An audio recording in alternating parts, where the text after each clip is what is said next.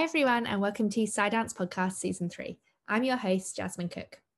This is a dance science podcast presenting discussions with global industry leaders, aiming to make research and information more accessible and enhance dancer wellbeing, health and training at all levels of the sector. New episodes every Monday, 6 a.m. London time. Thank you so much to The Place for sponsoring today's episode. Located in the heart of London, The Place is a creative powerhouse for dance development that is leading the way in dance training, creation and performance. One of Europe's most exciting, innovative dance spaces, where artists from all over the world come to push creative boundaries, to experiment, and to perform outstanding new work. The Place is home to London Contemporary Dance School, a 288-seat theatre, an extensive range of classes, courses, and participatory opportunities for adults and young people, and professional development programmes for artists. Check them out at @theplacelondon on Instagram, and they'll also be linked in the show notes.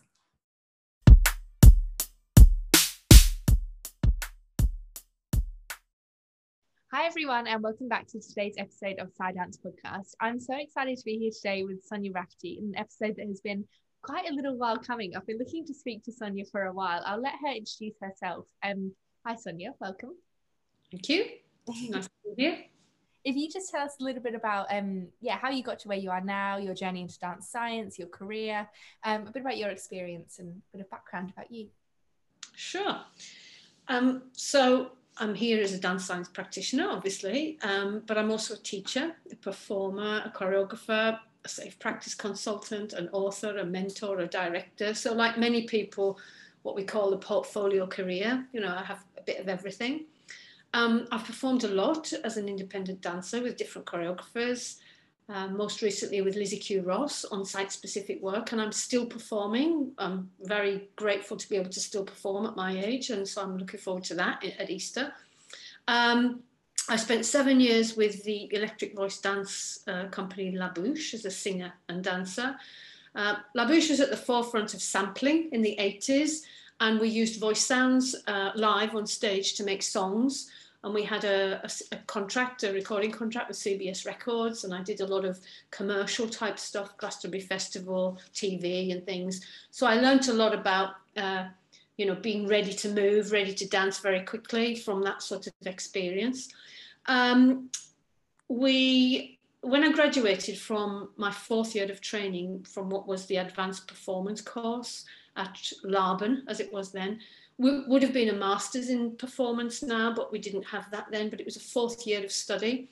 I realised I didn't feel quite ready to join the big world of dancing, because at that time, physical theatre was becoming quite a big thing in the 80s, and it was a different sort of demand for dancers. So I involved myself in things like military fitness and fitness classes with, Reg, the Sergeant Major, and really got myself very fit.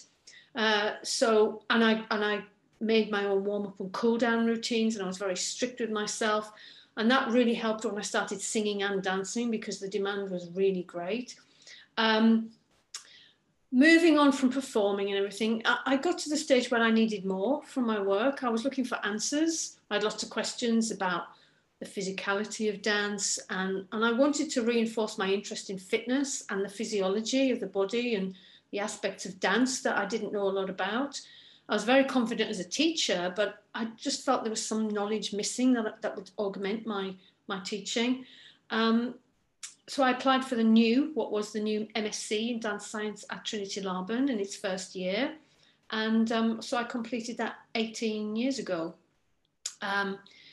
Following on from that, 8 years ago, Maggie Morris and myself co-founded Safe in Dance International with the intention of highlighting the need for informed knowledge and understanding of healthy principles across the board for everybody involved in dance. So maybe I'll talk a bit about that later on. So now I've been teaching for well over 35 years and still performing, as I said. And 2 years ago, I became the program leader for the new BSc in Dance Science at Trinity Laban. So I've continued to work in creative practice and in dance science, and my aim, I call myself the A-frame. I'm very much connected to the two, and the two relate to one another. And all the research I've been involved in so far and plan for the future focuses on practice, focuses on education and practice, education and training for dancers, for all types of practitioners. So I'm very much a mixture of dance science, creative, and that's where the strength is, I think. Yeah, definitely. I was going to say that actually. I can really see how your career so far, so from being a dancer and then taking the MSc and then to where you are now, how it all really ties in, and it makes a lot of sense and gives you a lot of experience, which I'm so excited you're going to share with us today. So to start with, could you tell us about your values and your ethos working in dance science? So what do you believe that dance science should be? That's a huge question to start, I know. Yes, it is.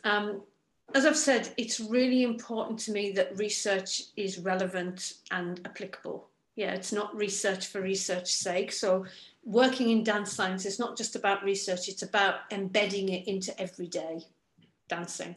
Of course, the detailed analysis and the concrete information that we might get from the science aspect is vital. But rather than relying on traditional methods, I'd like to see everything being really absorbed and transferred in a way to daily practice, so that it doesn't just remain within the remit of researchers in particular places, but it's and maybe just appreciated by fewer people. It's a combination of formal research, practitioner wisdom, and simple common sense and experience, each supporting the other. So I don't like to think of dance science as something apart. It's what we know formulated in a different way, and we're all investigating the same thing regardless of where we come from. So I don't want it to be seen, especially because of my background, to be seen as something separate from the practice that we all do. Yeah, definitely. And I think, I'm not sure if I'll be able to get this across in words, but it makes sense in my head. So you've gone through the dance side and then come into dance science, and there's a really natural sort of flow there, which I think helps to illustrate what you're talking about. But I suppose research then, if researchers are coming into it without their dance background, yeah. I suppose they have to draw that dance from the dance background section from the dancers. Does that make sense? There has to be a really good link in the community between the dancers and the researchers. Would you say that was important? Absolutely. The community is what you've just highlighted. We are a community. It's not that any one of us knows better than the other. It's we're all digging. It's what I call the dance archaeology. We're all digging to unearth the same things. We're just maybe working on it from a slightly different way. But yes, the dance community is a very important part, I think. Dance archaeology. I love that. So like you just said there, translating and distilling research into what we do every day in the studio is perhaps what's one of the most important things about dance science, because that's the reason that I think a lot of researchers do what they do. So how does this happen at the moment? What do you see happening in this area at the moment, and what do you think we could do to improve on it? So this, you've said it, this is a really important point. This is the crux of it. This is the bedrock of it. At Safe in Dance International, CIDI, we say that safe and healthy practice is the outward face of dance science. It's where we can project ourselves.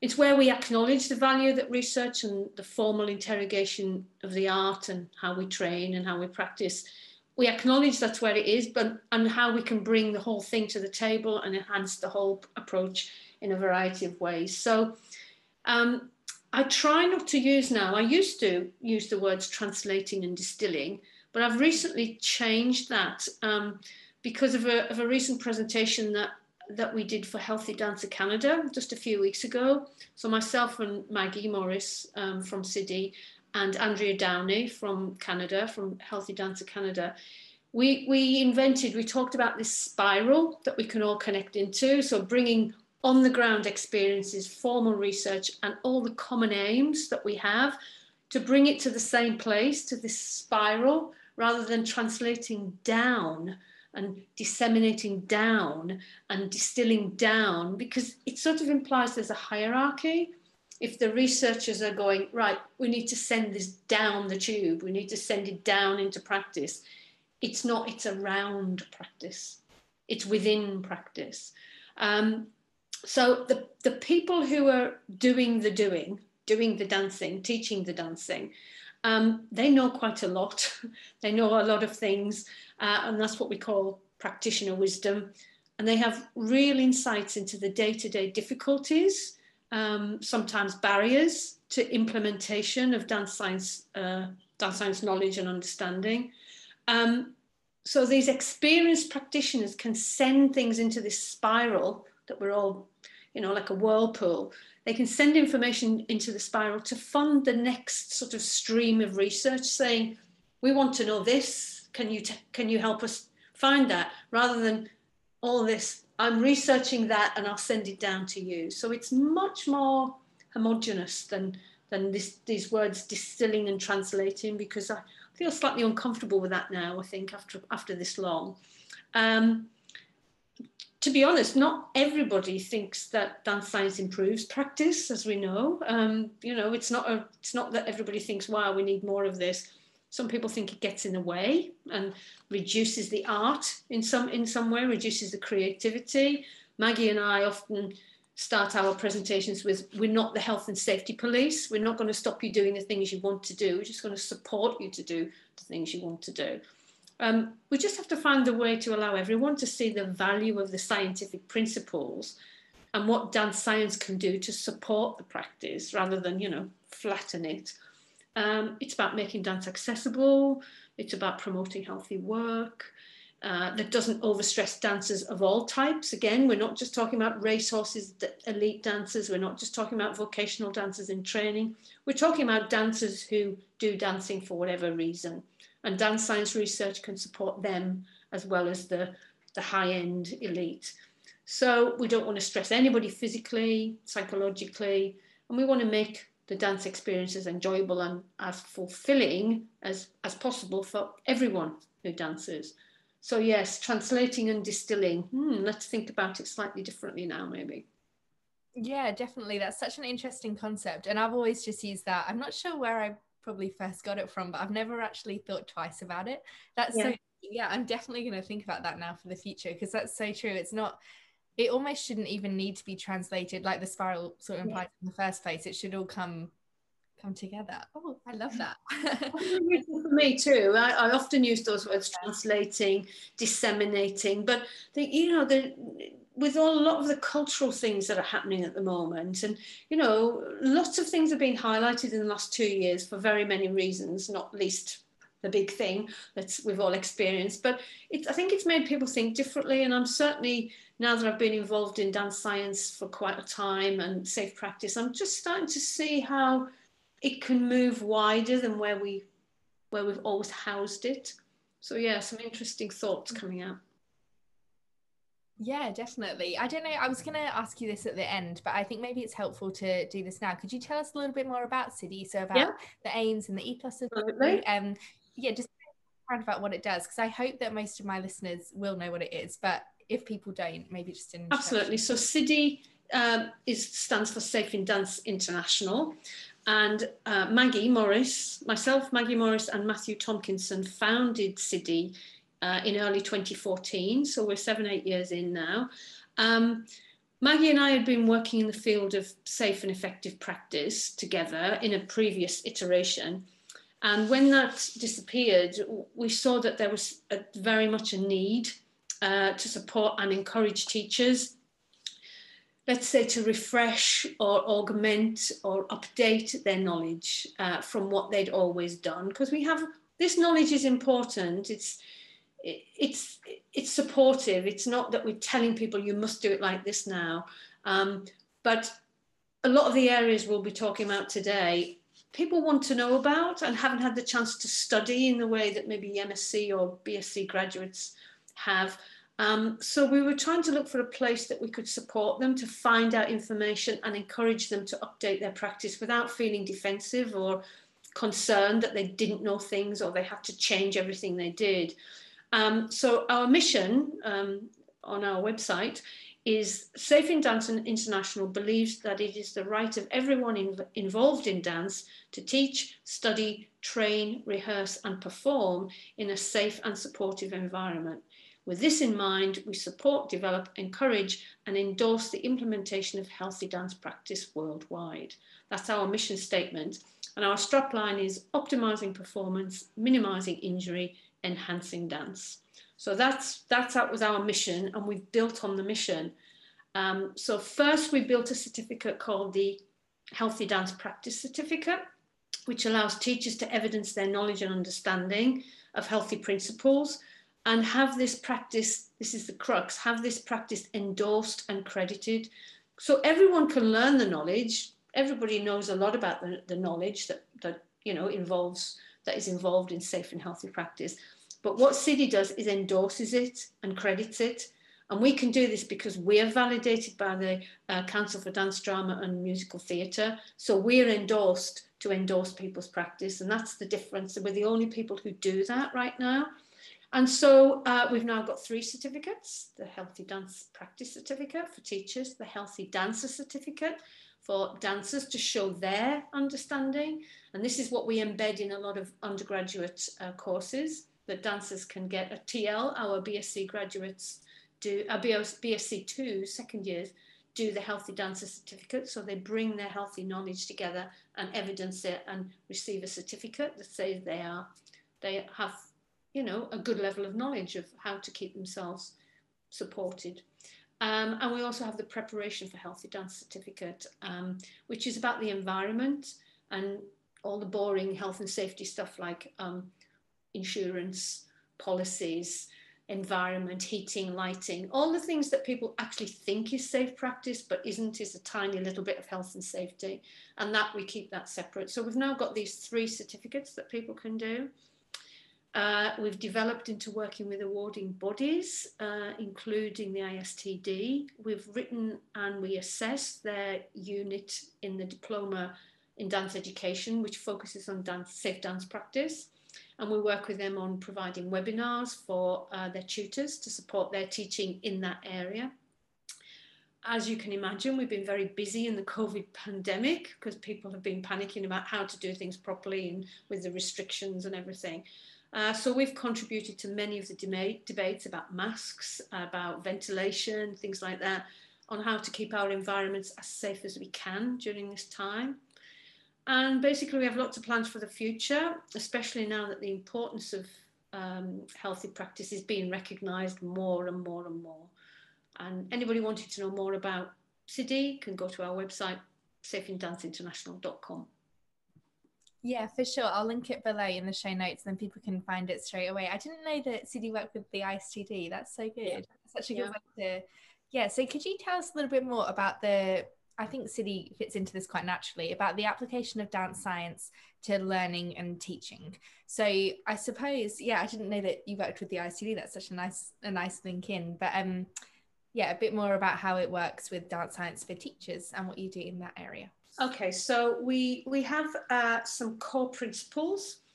As I said, everybody has the knowledge. So we're talking about warm up and cool down, physiology, anatomy, understanding anatomy and alignment, understanding class progression, understanding the safe environment, understanding nutrition and hydration, understanding dancing bodies. One of your questions was, well, how is it important that students understand their dancing body? Well, it's important for everybody who's working with dancing bodies to understand the dancing body and the dancing mind, actually. So what we do is we package all the principles that we think are essential into what we call our core principles. And when people apply for one of our certificates, they evidence their knowledge in each of these areas, each of the core principles, and we give them feedback on how we can see that in their practice. So they will submit, for example, a recording of their class, and they'll write some questions, some responses to some questions. They'll review their own work.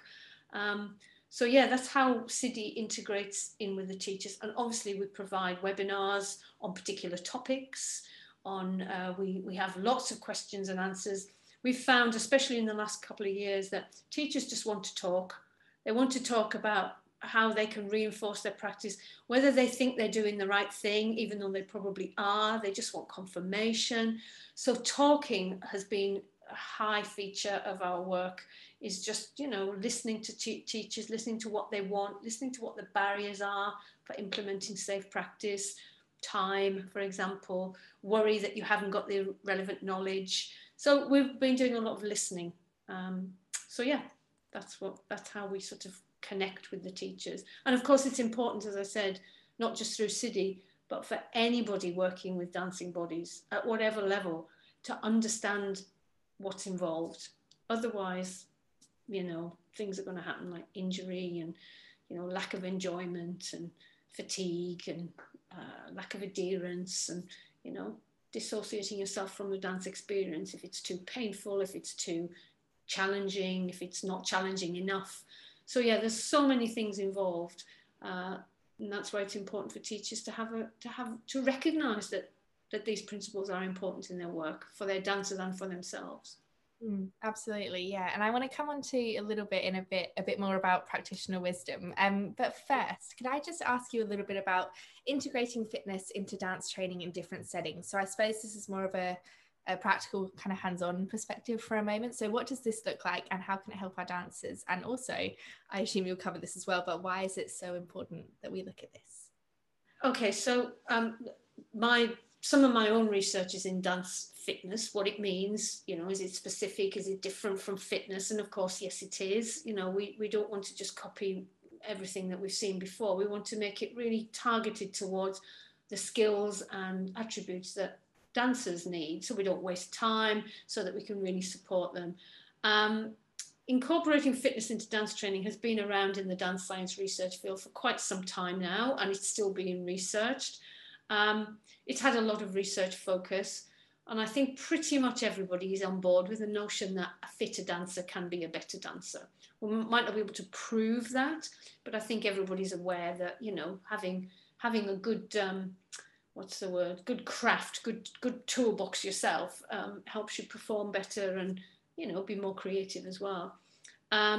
So what we mean by a fitter dancer is a dancer who is physically and mentally prepared for the demands that their type of dance, whatever that might be, their dance activity has on them. So, for example, dance can be a way of getting fit for recreational dancers, but now there's an expectation that dancers in vocational training, and certainly professionals who are working, across, short-term contracts, that they should have the physical, not just the technical resources to meet the needs of the art that's constantly changing. Personally, I don't think it's as simple as having incorporating it into dance technique class. I've come to the conclusion it's not that simple. I've tried incorporating the physical training, the principles into the class itself, but dance class is about learning, about skill learning. It's not just about making the body fit to do this. So I've come to the conclusion that there are some things you can do, but as it changes the focus of the technique class quite a lot, just focusing on fitness principles or conditioning principles, it can take a little bit away from the class. Of course, some technique classes, especially in some specific genres, they naturally build the physical attributes within the vocabulary. That's not always the case for a versatile dancer. So when we're talking about the full scope of the components of fitness, that's cardiovascular endurance, muscular strength, balance, power, flexibility, rest, and so on. I believe that supplementary activities and education on how to do the supplementary activities can be the most beneficial if you need it in your level of practice. So yeah, if as a professional or vocational dancer, I would say that integrating fitness is about predominantly supplementary work to make sure that we really do support that properly. Does that answer your question? Yeah, it does. I was really interested actually to hear your thoughts about how you've tried integrating it into class and you don't feel it can be. That's an interesting perspective because I've just started my teaching. Well, some things, and we say we do, we have things that make the cardiovascular system work, but as for training the cardiovascular system, that's another thing. Do we really do 20-25 minute sequences non-stop? No, we don't. We always stop because we need to give feedback. We need to give more skills training. We need to observe. So, and yeah, do we do 3 sets of 15 reps of a Grand Battement? No, we don't. You know what I mean? It's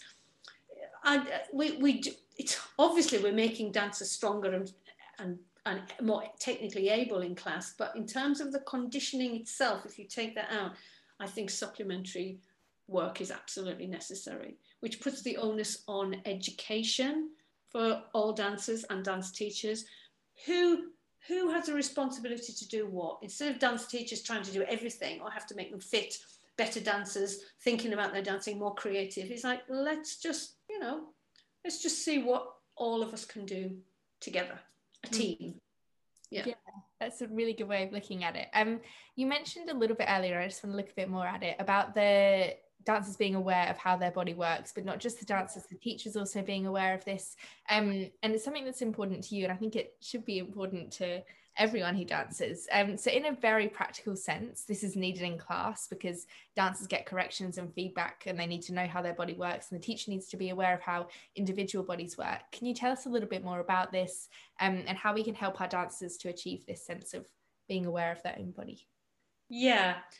So as I said, all of us that are involved with dancing bodies need to be aware of how the body works. Otherwise, how can we effectively make the gains or the outcomes that we want for all of us, and understand the most efficient and the healthiest way to do that? So teachers definitely need to have some knowledge and understanding on helping students access the technique for all the dancing bodies. But unless the student themselves understands the language, the physical or verbal or other type of language that's being used to communicate the information, then the feedback they're getting in class can't be appreciated. It's almost like you're not speaking the same language. So that means we have to understand, A, the function of feedback, what methods and strategies we're using, which are and aren't helpful for specific groups. If a student isn't able to process or make sense of the information they're getting, then it can't be absorbed. That's why it's really crucial to educate dancers about how the dancing body and mind work and what we're asking of it and why. Then the responsibility for healthy practice becomes shared between the educator and the practitioner and the dancer or the participant. That might not be completely equal, because obviously some people have more expertise or experience of certain things, but it certainly increases the chances of the knowledge being utilised if everybody involved in that relationship understands what we're talking about. So really it's about education. It's about helping dancers, giving dancers that safe practice, that dance science knowledge on a certain level that they can really bring into their own work. Yeah, so education, I would say, is really, really, really important. Not just giving them training, not just making them fitter, but giving them the information that they can put in their toolbox. Yeah, absolutely. And I think from a teacher's point of view, does it come under cueing, I guess? So if the teacher knows enough about the dancing body to know how to cue it well and how to cue an individual student, is that linked in there as well? Absolutely, but as we know from as dance science people, we often lie in our cueing. We use imagery in our cueing rather than actually correct anatomical information. So if the classic example is, a teacher shouting, lift the leg from underneath, lift the leg from underneath. Well, we know anatomy-wise you cannot do that. The leg does not lift from underneath. What we're talking about is imagery. Find the length in the, antagonist, for example. So if we know more, we can manipulate our imagery so it doesn't confuse anybody, but it can augment the creative, the aesthetic, the quality of the material. So again, everything's important. I use imagery a lot in my classes, but I know not to confuse students by telling them the wrong information anatomically. I have to build my images around the correct anatomical information. Mm-hmm. And sometimes that works and sometimes it doesn't. Sometimes the wrong information actually within an image is much more useful. So we have to be able to make the choice rather than relying just on cueing imagery wise, which we often do, all that metaphorical imagery that teachers tend to use. And also, if we are using anatomical references, that we're giving them the correct ones. Otherwise, squeeze this and hold that isn't going to cut it, really. It's like, what are you talking about? Use your core. If you don't know what your core is, you'll just be squeezing something and you have no idea, and it might be completely detrimental. So yeah, we have to be careful about our language, cueing, and the information we put out, so that students can receive it effectively. Yeah, definitely. I think, yeah, like you keep saying, education is the most important part. I think similarly, I'd like to look at increasing student understanding about well-being. So I think that's a big part of it that I feel like it's becoming bigger in dance science. I'm not sure, I haven't been here that long. I'm not sure if it's grown recently or yeah, could you just tell us a bit more about this side of it? Yeah, so firstly, we've got to accept that dance science is all about well-being. That's the whole purpose of dance science. And we can call well-being or dance science lots of different names: dancer wellness, healthy dance practice, dance science, well-being. They're all the same thing, really, and we're all contributing to that spiral of well-being. So it's not something that sits outside of daily practice. That's the key for me. Um, Also, well-being isn't simply the absence of ill-being. It's not simply not being injured, not being tired, not being motivated, or being burnt out. It's about enhancing. Well-being is about enhancing the dance experience, enjoying what you're doing, yeah, getting the most out of it, and working as close to optimal as possible at any level, whatever your practice is. So at Trinity Laban, on all the courses now, and in lots of other training programs across the world, there are modules that support the dancer to learn more about how their bodies and their minds react and respond to dance activity. And we call these well-being or kinesiology or dance science modules. And they're all basically the same things, as you said, education. So for example, at Trinity Laban, the foundation students will have something called BAM, which is body awareness and management. The BA ones, the BA Contemporary Dance ones, will have PAD, physical awareness and development. And the BScs will have dance science technique class, where all the principles are incorporated within. So we'll look at motor learning in dance technique class. We'll look at analysis of performance in dance technique class. We'll look at anatomy and physiology. We'll look at somatics. So we bring everything back within an experiential dance science technique class. So these regular sessions in the curriculum around the world cover the essentials of healthy dancing, which is well-being. So warm up and cool down, anatomy and alignment, training principles, components of fitness, supplementary conditioning, nutrition, hydration, injury management, psychological skills, rest, relaxation. That's what we're educating when we talk about well-being. And at Trinity Laban, we have an introductory week where we do a well-being session, a general well-being. What do you think well-being is? When they just come into the program. And then next week we have a top and tail. Did you see what happened with your well-being? Did it work? What was difficult? So we actually, really support them at either end, the beginning and after their first term. And then we give them more strategies to help them progress that through the rest of their first year and beyond. So we get the students to reflect as well on their knowledge and experience of all these modules and how they can take their new and enhanced knowledge onwards. And this is even more important post-COVID, if we can say post-COVID, actually, within COVID, when student resilience has been really tested much more. And it's the same for all of us, really.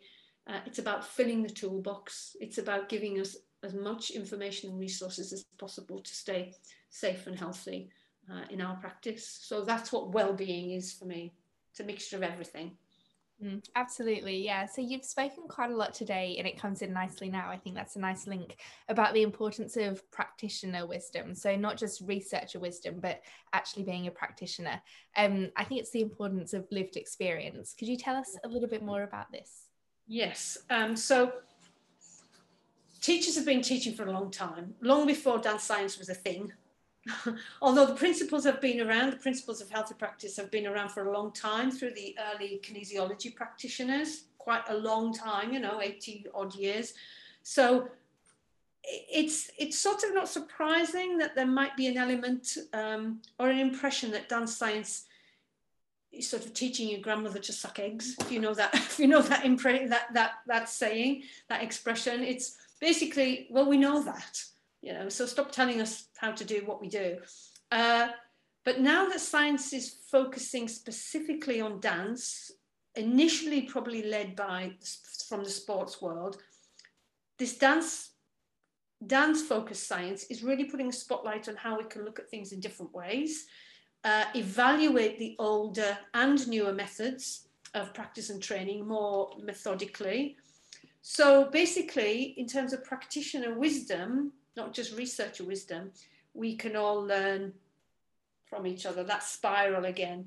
And this questioning that arises from everyone's interrogation of practice can feed back into the spiral that I mentioned earlier, so that we get a complete picture from all the perspectives. So teachers find things out on the ground by doing them, and therefore we can look at the dance scientists to endorse and support and even fuel our practical knowledge. And researchers who are often practitioners themselves, remember, a lot of us have been dipped fingers in lots of places.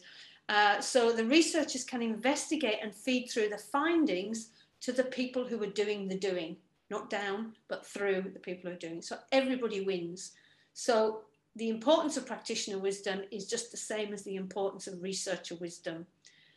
With another head-on, another sort of research that I'm doing, not completely outside of dance science, but with a different focus with other colleagues, a line of research inquiry, we've been examining what we call the embodied bibliography of teachers. So the documentation, the evidence isn't quite as obvious as it would be in a paper, for example.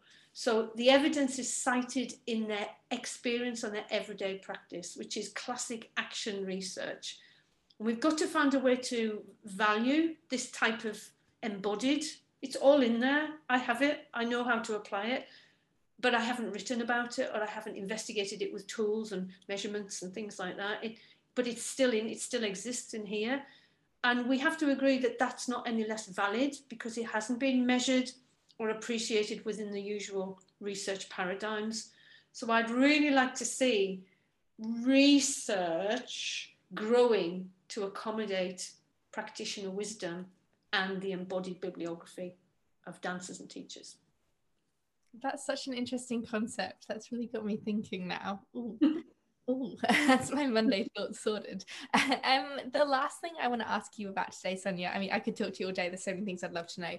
But the last sort of main thing I'd love to ask about is the effects of teaching online on student experience. So bearing in mind everything we've said today about CIDI, about safe practice, about wellbeing, what's kind of the effect of teaching online in COVID been on student experience?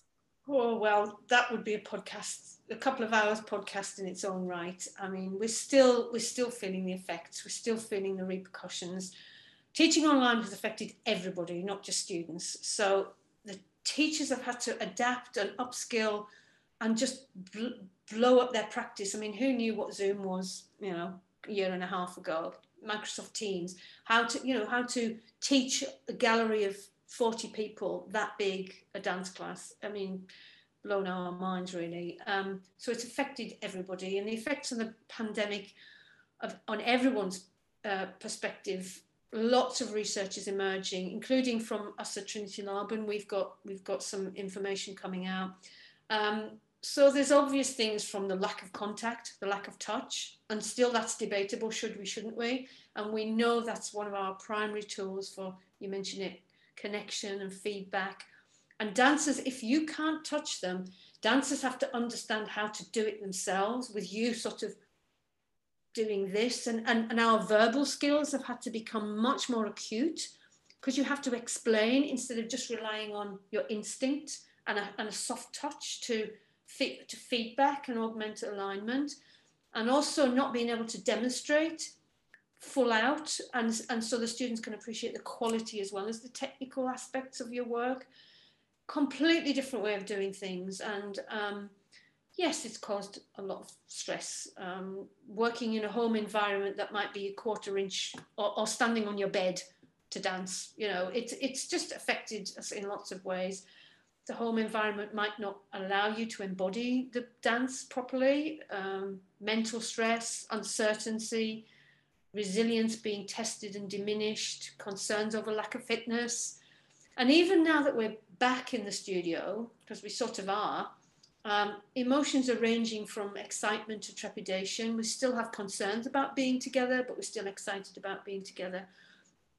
It's a huge area. The repercussions, as I said, are being felt by all and may have longer lasting effects, and more research may actually support us should anything like this happen again, or it might actually feed into our knowledge about dance practice in a completely different way than we expected. As in, how do we transfer, how do that word again, how do we communicate if we can't communicate in the way we have done for so long? So yeah, I'll have to leave it there because it's huge, it's massive. Yeah. That's definitely something to think about. Thank you so much, Sonia. I think we've covered lots today, and that's definitely a really great introduction as well to Siddhi if people haven't heard of it before. So I'll absolutely link that below in the show notes so that people can find it. Thank you so much for your time. I really appreciate it. Is there anything else you'd like to mention or discuss today? No, just that I'll be you've got great people on your podcast. You've got some amazing experts and a lot of information, and also the way that you put them together gives different perspectives. So obviously, I'm telling all my students to listen to your podcasts and to. I think it's great that it's again making things accessible in a way that that we never used to. It's not a lecture; it's a sharing of expertise and information and needs. So it's yeah, I would encourage everybody to have a good old listen, and I will be doing that to pass on your podcast. Thank you. That means a lot. Thank you so much, Sonia. Have a great rest of your day. Bye. Thank you. Thanks so much for listening. Tune in again next Monday, and in the meantime, follow @Sidedance Podcast on Instagram. It would also be so appreciated if you have a moment, if you could please rate and review on Apple to help the podcast grow. Bye.